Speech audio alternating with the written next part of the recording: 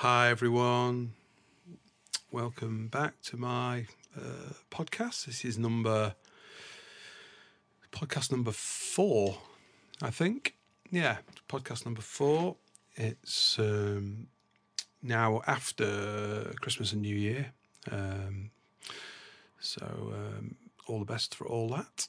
I'm not a huge Christmas and New Year kind of person, so it tends to kind of pass me by in a reasonably anonymous way. But I did go away this year, which was nice. Got away for the first time in a long time. And I was going to do this before Christmas, this podcast, but I got a bit of a cold. So sort of speaking and generally doing things like this was not going to be fun for anybody. So I sort of made a decision. I thought, once I get home, I'll got a bit of time before I go back to work. So I'll try and get this recorded before this last weekend of the sort of holiday period. And so I wanted to talk about this is called Foundations 2. It's part of a series of podcasts I wanted to make that are just some of my thoughts on understanding some sort of fundamental things that can help you practice things in a certain way or understand things in a certain way, which maybe has a kind of more lateral way of looking at things. I like that kind of thought of there's things from the book, so to speak, and then that's a great way to learn, is just to have a good book and practice the things in a book, sort of crack on with it. But it's also nice, I think, to have conversations with other drummers, other musicians even, but sometimes with the sort of specifics of the instrument and technique and stuff. I think it's mainly these conversations happen between drummers, and I've got some good drumming buddies around the world, which I have conversations with about all sorts of different things to do with drums. And these conversations always lead to seeing things in a slightly different way, which is great. It's one of the reasons why I do encourage people to interact, not to do everything kind of off YouTube and do everything where you're listening to somebody else telling you something, or listening or watching somebody else playing something at you. I think I've learned more in my drumming life so far by having these interactions with other drummers, their conversations, maybe playing together or talking about approach to a technique or something. But it's generally I've learnt more through having these kind of interactions. And the Flam, I wanted to talk about the Flam today. I've been mentioning this in a couple of podcasts, and anybody who knows me and has heard me teach before, or has talked to me about sort of drum technique or ways of seeing rudiments, knows that the Flam is one of I find it one of the most interesting kind of rhythmic happenings, if you like, and there's a bit of a dedication here. Well, there's a definite dedication here to an old friend of mine who may be listening, may not be. I know he's listening to a couple of the other podcasts. But my old friend Elliott Henshaw, he's a great drummer. He lives in the UK. He's from a similar part of England to me, in the north, but he defected south years ago. He decided the big city was the life for him, and he's done very well in London. Very, very successful drummer in London, doing all kinds of different work, from like the heaviest kind of West End reading gigs, walking in and like nailing it, to playing sort of pop gigs, big band stuff, Yeah, Elliott's a really flexible player, and one of the things that he really has is he's got great reading skills. I know he's kind of been very into kind of Vinny for years, and one of Vinny's big things if you do any kind of research into Vinny and about his early kind of life, was that he was always an exceptional reader, and this opens lots of doors. So I don't want to go down a rabbit hole about reading at the moment, but yeah. I didn't read for a long time. I kind of gave up reading. I did a lot of reading when I was a classical percussionist, when I was in my teenage years, between sort of the age of 13 to sort of 20 really. I was playing classical percussion and not enjoying it that much, to be honest with you, but it taught me a lot of great skills, and one of them was to read. But when I kind of gave up classical percussion, one of the things I gave up quite purposefully was reading. I didn't want to read anymore. I wanted to play creatively. I wanted to play from the ear. I wanted to do things slightly differently, and it closed a lot of doors for me at the time. And then when I was about 30, maybe a little bit later than that, and this coincided with Elliott actually leaving the north of England and going to London, I picked up some work that he used to do, and it was all reading gigs, and it was great because I kind of got back into reading, and I realised I was pretty good at reading again. But it's not something that I specialise in even now. I don't tend to get asked to do lots of reading type gigs, and I don't tend to push myself to do that. The main thing I read now is I read when I'm practicing, obviously. Lots of the exercises that I practice require some kind of reading. When I'm teaching, obviously, I'm reading as well. But a lot of it's really just to do with when I'm kind of constructing exercises, or I'm doing sort of research into sort of teaching, is when I mainly read. And when I'm doing, I do still play snare drum etudes, snare drum pieces, because I believe that they're good for your technique. One thing I'd say about reading, and this is something to maybe think about, again, don't want to go off too on a tangent here, but it's all related really, is that the great thing about reading is that it forces you to make sure that you know how you're sticking things, that you know which hands you're playing things with. If we just play kind of free all the time, which I did for years and years, and I don't mean like playing free jazz, I just mean playing without reading, when you're kind of playing on your own terms. The one thing about that is that you're never forced to really think about how you stick stuff. And if you get kind of back into reading stuff, or you get back into transcribing other players, both these things can require you to either play something that's written down or write something down that you're trying to learn, and then make you consider stickings.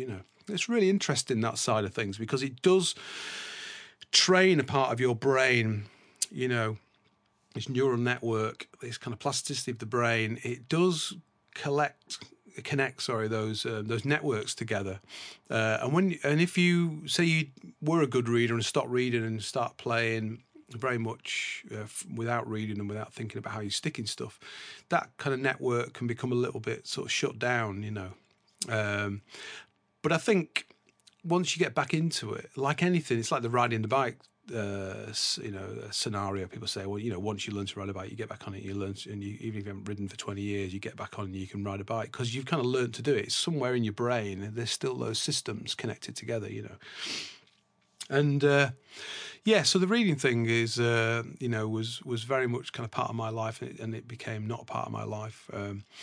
But me and Elliott used to talk a lot about drum-related things.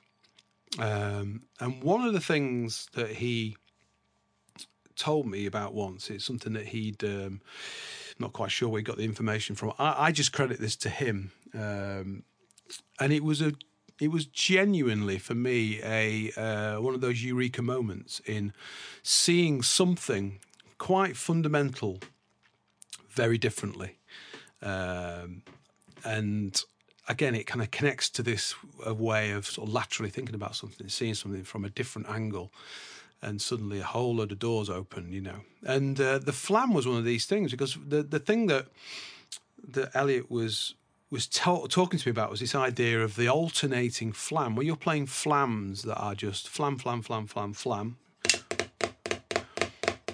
like that, or double speed, you know. So when you're playing alternating flams, he pointed out to me this very simple thing, is that basically the alternating flam is a swung double stroke roll. And at first I didn't really understand what he meant, and then suddenly, because I was thinking about the swing in the wrong part of the rhythmical kind of construction, and basically, if you think about 3 rudiments that we connect together, and this was where I really started to understand the thing about the alternating flams. And this is something that I practice a lot, something that I teach a lot. I get all my students to learn and understand this fundamental connection between these 3 basic rudiments, is that you learn to control how the double stroke is either straight or swung. So the first rudiment is a double stroke roll, obviously, which is kind of obvious, you know. So right, left, left, right, left, left, right, left, left, right, left, left, right, left, left, right, or left, right, whichever handed you are. That's left leading or right leading. Okay, so they are double strokes that are even, hopefully, in both volume and in division. That's the fundamental. Whatever speed you want to play them. Now, the thing that appealed to me about this idea with the alternating flam and how it's connected to the double stroke roll, the thing that appealed to me particularly because of the way I play, is that I am what I would call or class a double stroke drummer. My fundamental approach to most things involves playing doubles of some kind. I attribute it to being lazy, but there is a thing about feel connected to it as well. It doesn't sound the same as playing single strokes. They have a different sound to them. Now, when I got older, I actually really got more into practicing single stroke stuff, and I'll probably do another podcast talking about that thing that happened for me when I was in my 30s. It was something that I wasn't really that into playing single strokes. When I was reading classical stuff when I was younger, and I was also practicing drum kit stuff, I was always trying to find ways to play stuff that required the minimum amount of input. So the double stroke roll was always half the input for me, you know. Now, not to go into too much detail about the double stroke roll, but the way I fundamentally think about a double stroke roll is a stroke with the wrist and then a collection stroke with the finger. And I do it when I play traditional grip or match grip, doesn't make any difference. That's how I think about the double stroke roll. So this idea of the alternating flam connected to double stroke roll really very, very quickly connected with me, and I very, very quickly understood this concept and very quickly learned to play it pretty fast, which was great. And then it started to open some other doors up when I started thinking about all the rudiments that I liked playing that had flams in them. I suddenly realised, hold on a minute, there's all these amazing possibilities to play flams kind of anywhere inside rudiments, because I can just think about adding a double stroke. Because the third rudiment in this little kind of trilogy, one is obviously the flam, one is double stroke roll, but the third one is one that was never in the Wilcoxon book, and it's called the Swiss Army triplet, which is a common rudiment which is known to most of us who practice rudiments. And the Swiss Army triplet is basically the sticking is right, left, right, left, right, left, right. So it's a triplet. It's a triplet with a flam in it, but it's not a flam accent, which is... Flam accent is alternating strokes with a flam. And actually, the Flam accent isn't alternating strokes with the Flam, because when we get into thinking about how the Flam is constructed, there's always a double stroke in there somewhere. Well, pretty exclusively. Yeah. There's a couple of exceptions to that, but this understanding this fundamental thing is really important. Now, the Swiss Army triplet, as if you practice it, right, left, left, right. Right, left, right, left, right, left, right, left. So right, left, right, left is the triplet, and then right, left, right, left, right is inside that is an extra left, as you can hear me saying it. Or that's just left, right, left. It's just the opposite sticking. You should always practice your Swiss Army triplets both ways, because it's a rudiment that cycles back to the same hand. So these rudiments are cycled back to the same hand, and I discussed this in one of the earlier podcasts. These require us to practice them effectively twice, because we need to play them the other way. The paradiddle diddle, again, it cycles back to the same hand. I had this discussion in one of the other podcasts about the 7-stroke roll. It cycles back to the same hand. We have to find ways to practice these rudiments so that we are attaining or trying to attain equality. If we're left-handed, then we're going to favour leading things with the left. If we're right-handed, the opposite is true. So the Swiss Army triplet, as I'm saying the sticking, right, left, right, left, right, left, right, left, right. Okay, so now I've changed the rhythmic value and just straighten them all out, and it's just right, left. But the actual sticking is right, left. One of the rights is what I would say of equal value. The other double, the left is swung value, and that's where, if you think about that swung value in the left hand, if you swing both hands, then you end up with alternating triplets. Flams, and it has a kind of triplet feel. So the Swiss Army triplet. So I used to practice this exercise where I used to play doubles, Swiss Army triplet, and then the alternating flams. Swiss Army triplet, doubles, and then I used to start with the left hand and do exactly the same thing.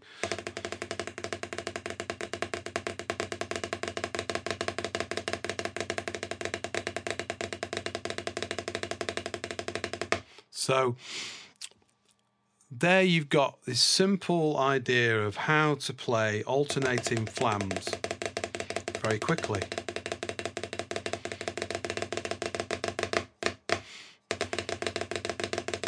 So that's one part of the Flam. Well, that isn't the end of the story by any means. But that whole kind of eureka moment, as I said, I do attribute that to my good friend Elliott Henshaw. Thank you, Elliott, for that. We've had many discussions. And I used to have a video on my old website, which was called the Hand to Hand Flam. And again, that video had a credit to him on that video. And again, the thing that's great about sharing these concepts is, one is that they can help us understand something in a clearer way, but you still got to do the job of work of practicing it. You know, it doesn't just make things happen. It's not like, oh, I can now play that because somebody's just told me that. You're still going to have to go away, practice your doubles, your Swiss Army triplets, and your alternating flams. So, yeah, it's not just going to happen. Now, if you can't play double stroke rolls well or quickly, there's a funny thing with the alternating flam, which I often talk about when I'm teaching, because you can almost play it quicker with kind of anti-technique, as in by not controlling the sticks in the usual way when you're just playing the alternating flams. But when you're playing flams within rhythmical patterns where you want to put a flam in. Because the theory behind this is that you can basically put a flam anywhere you like. And I'll talk about 2 exercises today where you can practice them and experiment for yourselves. One's the pata fla fla, which has there's kind of those 4 variations of it where you get the 2 flams at the beginning, 2 in the middle, 2 at the end, and then the overlapping flams. And the flam accent. So this is moving away from the Swiss Army triplet into the flam accent, which is kind of hand to hand, but has this swung double in it to create this flam. And then I put pairs of flams in my flam accents, which I enjoy practicing that a lot, which turns things kind of into groups of 4, which is again linked to the pata fla fla thing. And you'll hear that when we talk about the exercise. But I'll get back to that in a bit. The thing that I really want to talk about first is about the flam as a rhythmical happening in comparison to it being a statement sound. So I talk about this a lot when I'm teaching as well, from my experience. So I studied classical snare drum when I was young, and I talked about that in earlier podcasts. And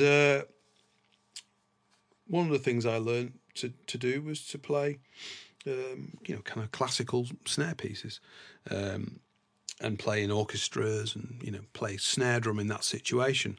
And the thing that I noticed that was different about playing drum kit was the kind of rhythmical construction of the flam. And also, even maybe the drag, but the drag, again, there always tends to be a stylistic interpretation thing with the drag, because sometimes you can play a more open drag, which is like a 3-stroke roll, really, as opposed to that kind of tighter sound. Or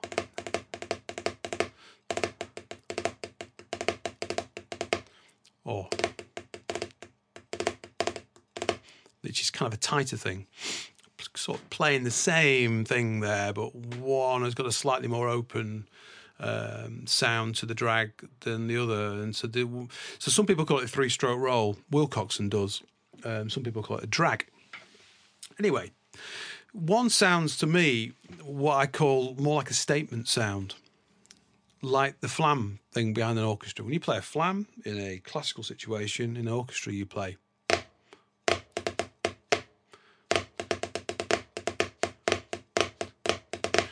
Okay, I'm not particularly thinking about the rhythmical value of the flam there. I'm just thinking about it as a statement sound. Blat da da da blat da blat da, however you want to sort of sing it. Whereas if I'm playing drum kit, everything is groove for me. Everything is linked to the inner subdivision of the music that I'm playing. And so the flam becomes something different than the statement sound approach that I had when I was learning classical snare drum. And many, many years ago, I was watching, I used to be into drum videos when they sort of first came out. The early days of drum videos was this company called DCI Music. And there was a few, they used to be on VHS videos out. They were really expensive. But I used to go into a drum shop in Manchester where a couple of good friends of mine worked, John Andrews and Lee Mullen. And they always had these videos on. They were on all day, and they'd just kind of go round and round and put different things on. And I remember they had these Steve Gadd in session video, and it was always like, it's always like premium videos, always on this like kind of high up, top shelf kind of vibe, And it was expensive, but I sort of one day decided I'm going to buy this video because I've been watching it in the shop and there's some really cool things on it. And if anyone's never seen it, it's got some really iconic moments on it. It's got some, there's the famous, whatever it is, Ampex tape box thing with the brushes, and he plays Bye Bye Blackbird, a ballad on the back of this brush with Rob Wallace holding the box. And if anyone's not seen that, it's worth watching. It's great. You really get to hear, because he's such a great brush player, Gadd, and he's playing it on the back of this tape box, and it's just It's just super cool. But the video, the way in which this thing is kind of cut is in two halves. One is like the kind of rock and pop electric bass, and I think Richard T plays. Does he play Rhodes and piano? But anyway, it's Richard T and Will Lee. I mean, Will Lee's one of my favourite ever musicians, just amazing, and Richard T as well, they're brilliant. But obviously, Gadd played a lot with Richard T when he was alive. They did a lot of stuff together, and has played a lot with Will Lee as well. So the first half of the video is that, and the second half of the video is a jazz, more jazz focused. So it's with Jorge Dalto and George Dalto and Eddie Gomez playing double bass, and George Dalto just plays acoustic piano, and they play some bebop sort of swing stuff, and they play quite a lot of Latin stuff. And on that, he talks about this Mozambique rhythm, which Gadd is very famous for. He's recorded that rhythm on a lot of records,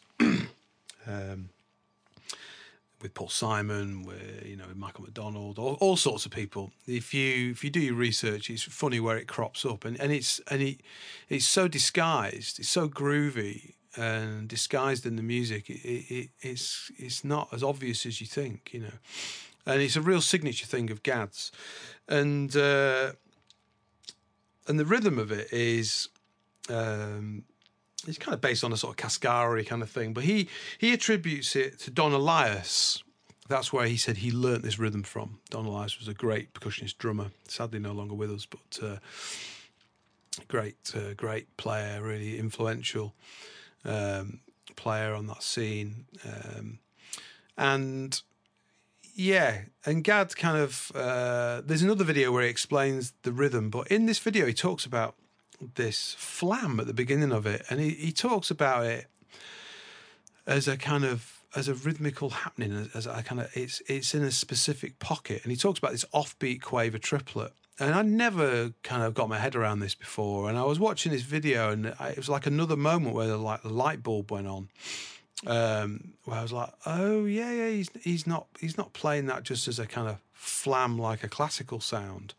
He's playing it as actually. So it's specifically behind the beat, but in time, and it's in this kind of triplet pocket. So the rhythm itself is.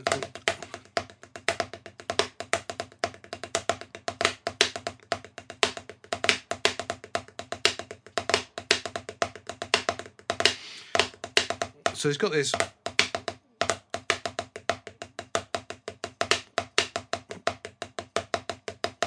So there at the beginning is I'm playing it very open there, but it's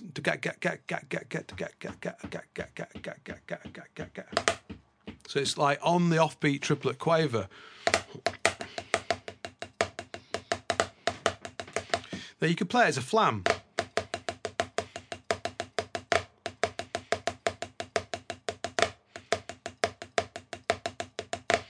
Okay, I'm sort of bringing the left hand out. The left hand goes dat dee dat dat dee dat dat dee dat dat. 1, 2, and 4 kind of vibe. But I'm sort of bringing the left hand out a bit in the rhythm there. But if you just play it as a sort of normal, just as a kind of flam, it makes the whole thing a little bit square. Whereas if you have this kind of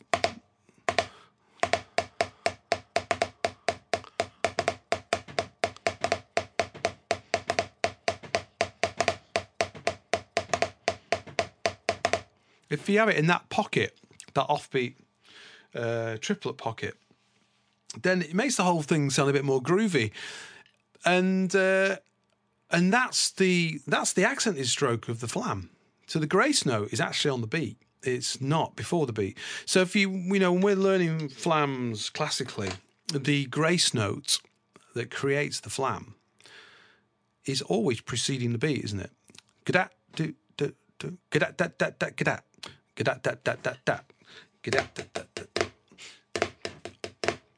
No one's playing.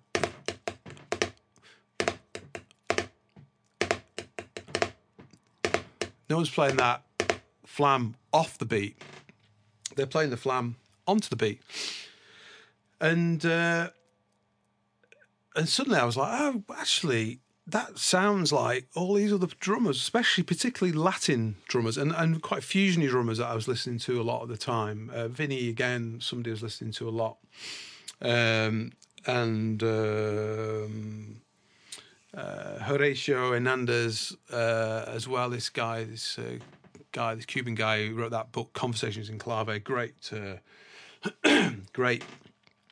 Latin fusiony drummer, brilliant, amazing independence coordination player. But again, all the feel, it all sounded like the stuff was in triplets, even though it was quaver music. It felt like it was these offbeat triplets going on. So those two things were really had quite a profound effect upon me when I was trying to understand the Flam. And so when I started practicing the Flam, and I started looking at Flam accents, and these are a couple of exercises you can look at. The first one is, if you think about the Flam accent, I think about it as a very slow rhythm in 3, and you can play it actually with one hand, but I'll play it with 2 hands now. It goes da 2 3 da da. 1 2 3 2 2 3.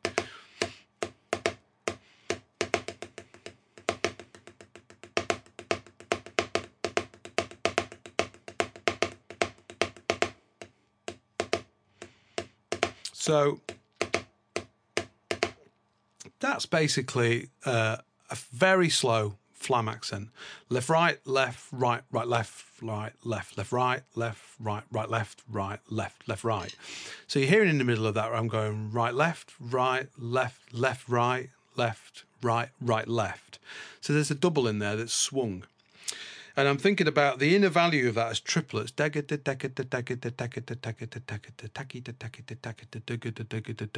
you want to think of the threes, it's up to you. 1 2 3 1 2 3 1 2 3 there's lots of different systems. Okay.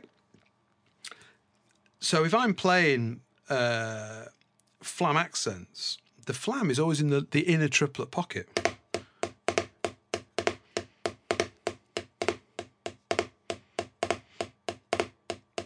Now I'm playing it with one hand. I'm playing it with one hand there.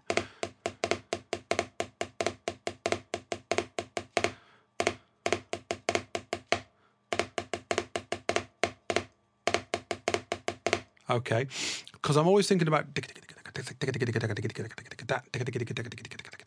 the inner triplet, okay? Because the rhythm of the Flam is within that inner triplet. If it's just played as a statement sound with no kind of rhythmical connection to the inner triplet, again, it starts to sound a little bit square. And I've completely and utterly got rid of that out of my playing now. I just can't play it in that way. And that's fine. If people want someone who plays Flams in a different kind of way, in a more square way, that's kind of I'm not the guy for the gig. So that's fine. But the thing that you can do with this exercise is you can move that grace note onto the beat. So at the moment, the grace note precedes the beat. 1 2 3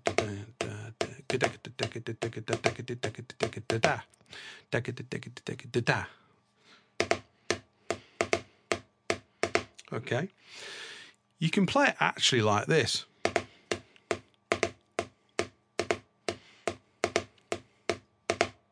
Okay, you hear that? Da-ga, da, da, da-ga, da, da, da-ga, da, da, da-ga, da, da, da. Yeah? Or da-ga at the end, actually. 1 2 1 2 3 1 2 3 1 2 3 1 2 3 1 2 3 1 2 3 1 2 3 1 2 3 1 2 3 1 2 3 1 2 3 1 2 3. So you're playing the grace note on the beat, and you're playing the accented part of the Flam, as in the thing that creates the statement sound, if you like, which is the second stroke. You're playing that on the second inner triplet semiquaver. So you think, wow, what does that mean? Well, it means nothing in one sense. It just means that I'm very sad.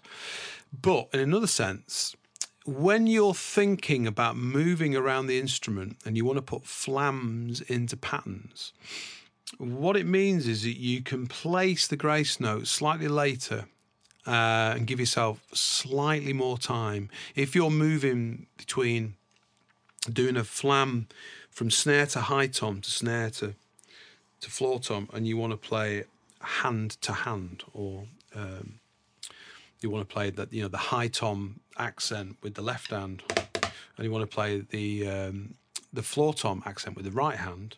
So you could have this thing of da da da da da da da da. You see what I mean? If that's your pulse, 1, 2, 3. These very, very, very, very slow and very open sounding flams at the moment. It's just to demonstrate the idea of it. But you can put that second grace note for the second flam actually on the beat. You can go, as opposed to, okay, now at that speed, it's like, well, so what? But add some speed to it, add some pace.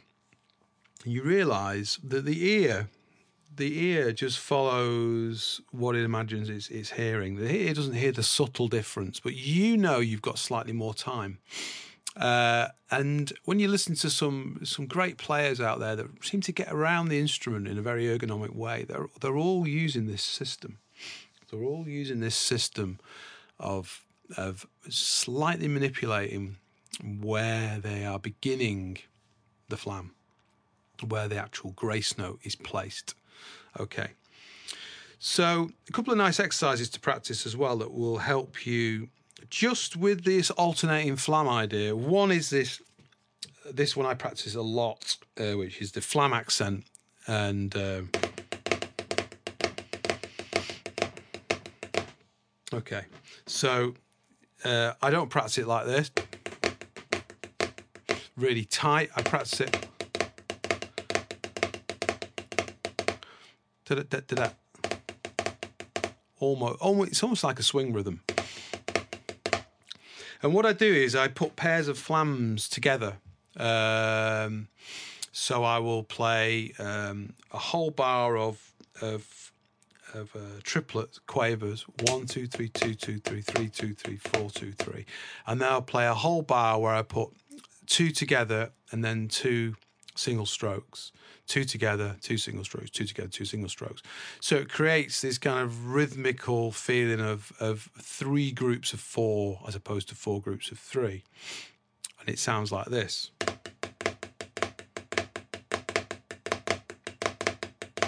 Okay.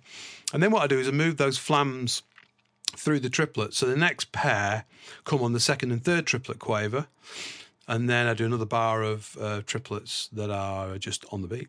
Flams on the beat, and then I'll do the third bar will be where the flams are on the third and then the first, and then you end up with 3 at the end, and the whole pattern sounds like this.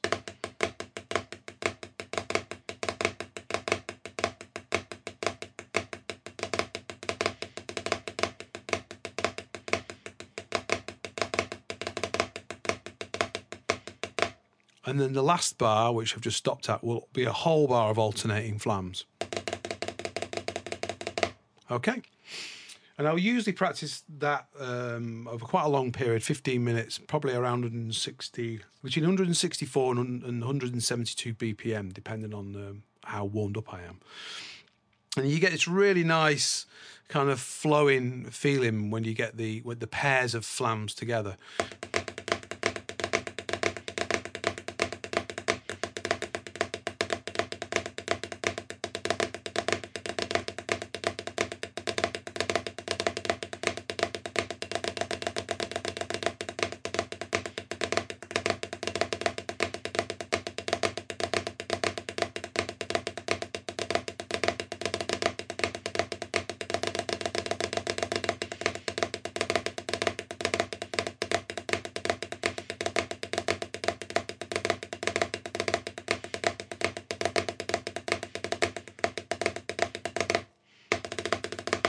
So I'll tend to sort of once I've got got into it, I'll tend to be a little bit more improvisational. But there are just sort of some examples there.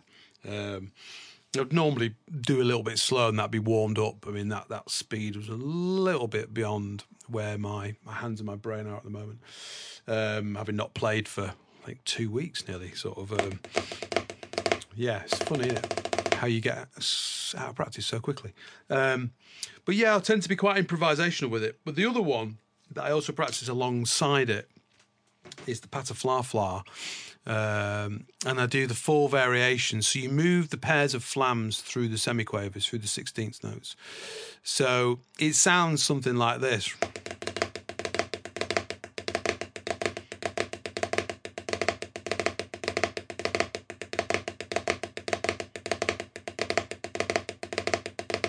And they're quite nice. It's quite a nice exercise. And then again, I'll always round off if I do go through the whole cycle of them. I'll always round off with a whole bar of alternating. And then sometimes I'll also add in some doubles after the alternating. So sometimes I'll practice things like this.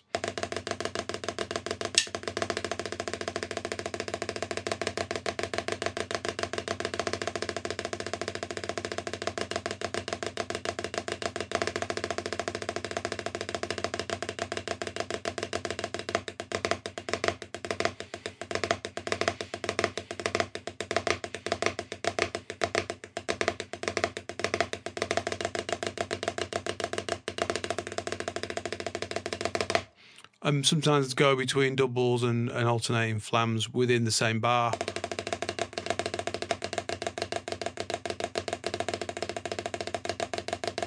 Etc., etc. Just different things, really. But the theory behind it is that you should be able to put a flam anywhere if you've practiced double strokes within 16th notes, semiquavers. And then within triplets.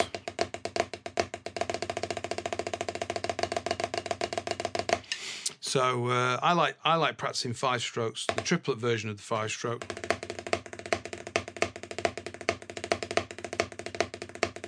So that one has got the 3 accents in it. One's at the end.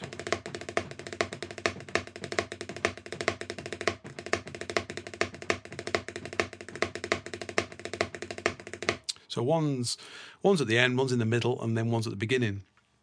And it's right, left, right, right, left in triplet quavers, triplet eighth notes. So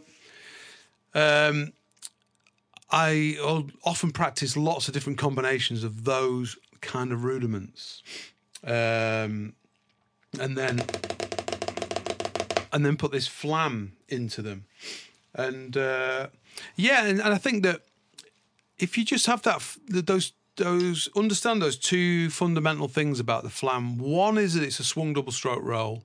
So in one of these rudiment foundation exercises that I wrote, which I was talking about in Foundations 1, the exercise was simply playing 8th note doubles, and then they were triplet 8th note doubles, and then it was 16th note semiquaver doubles, and then it was triplet 16th notes, and it was demi-semi 30-second notes. And the idea of the exercise was just to spread out, just to get this understanding of spreading out the doubles. So it would start like 1 and 2 and 3 and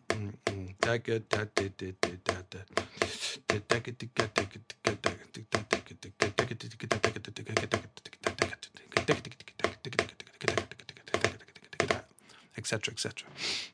Now, that's really slow and very open, but it's just a way of understanding how the physics of this thing works.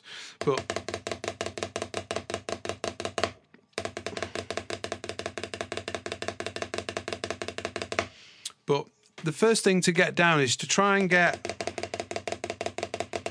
the flams alternating to about that speed, which is like 95 BPM or something like that. Yeah, probably that kind of, maybe 96. Not sure. Just double check the tempo. give me a metronome. What's this metronome? Yeah.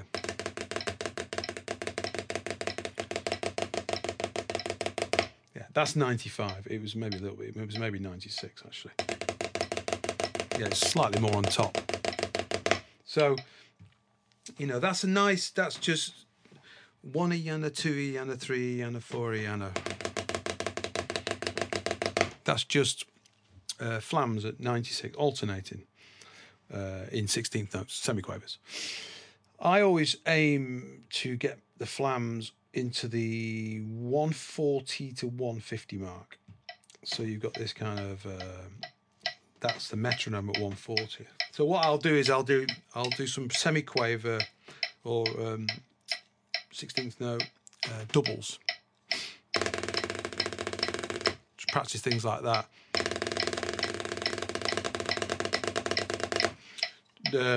And I'll work my way up from about 110.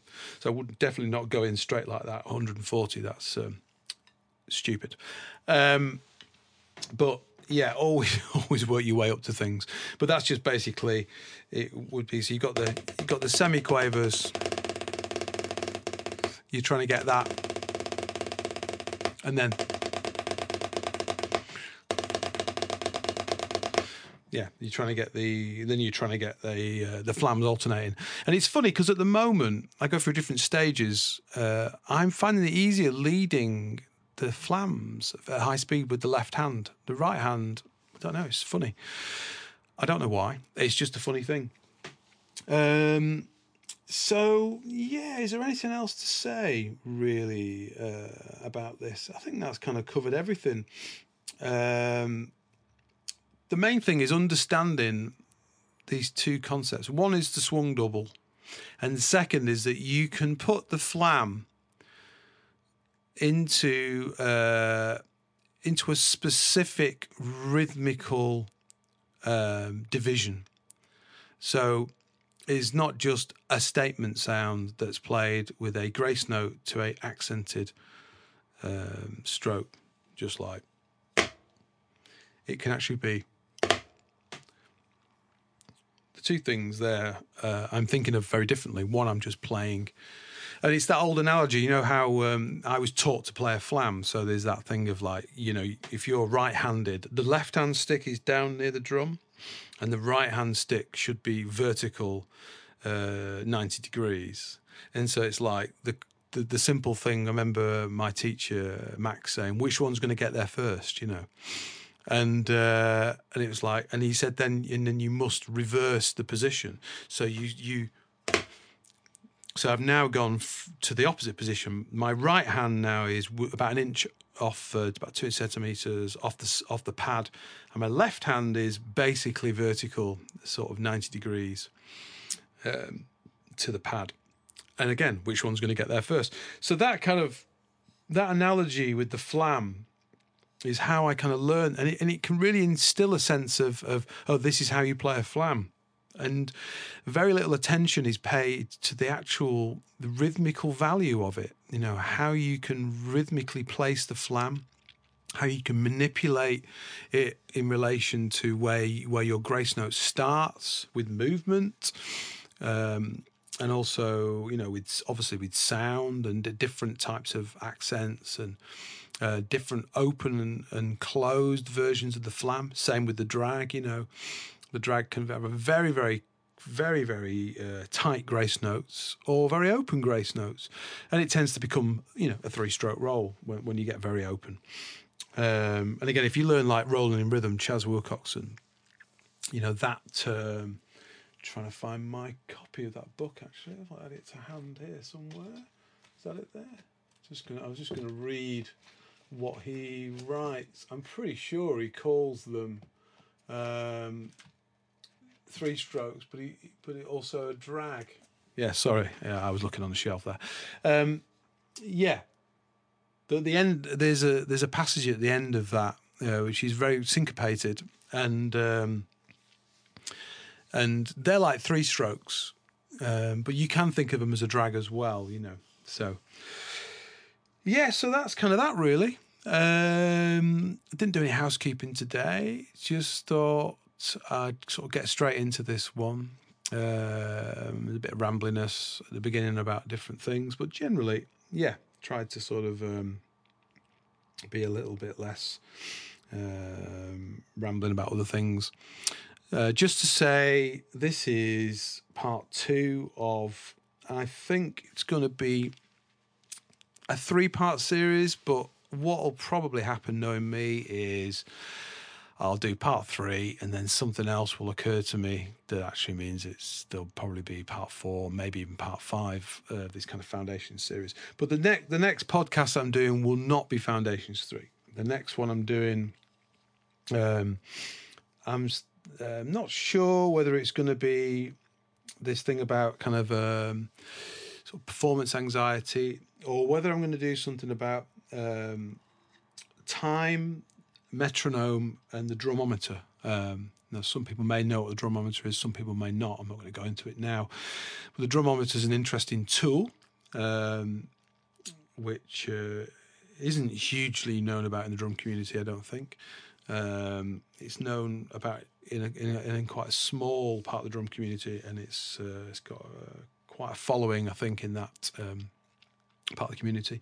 But I wanted to talk about time and different ways of practicing with a metronome, different things that I've learned in the last few years, moving away from common approaches to practicing with the metronome that sort of instill a better sense of ownership of the beat, using some polyrhythmic approaches to playing with the metronome, and talking about the drumometer and how useful the drumometer can be when trying to practice at specific speeds and playing certain amounts of beats within certain amounts of time.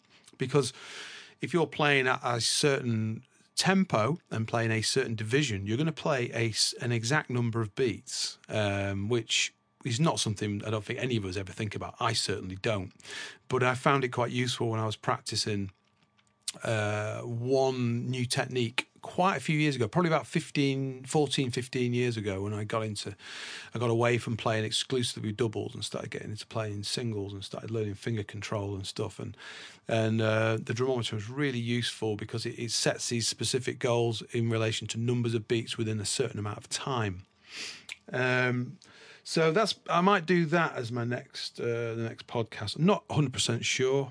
It might be that or the performance anxiety. And then in between either of those two will be Foundations 3, which is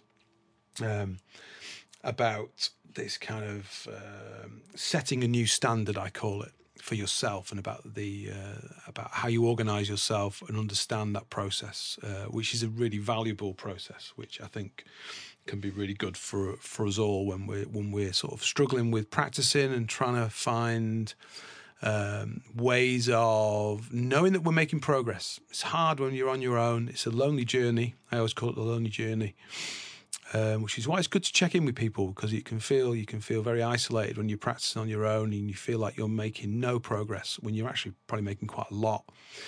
You know, we live with ourselves 24/7. Other people see our progress and we don't tend to as much. But you can find some ways when you're practicing to set a new standard for yourself with things that you practice, which do give you a sense of knowing that you have made a significant marker in your progress. It's really important that.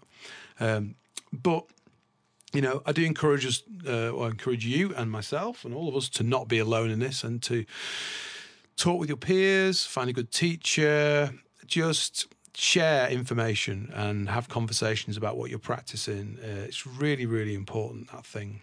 We live in the world of antisocial media, which is always my kind of feeling quite a lot of the time with social media. It can feel very antisocial.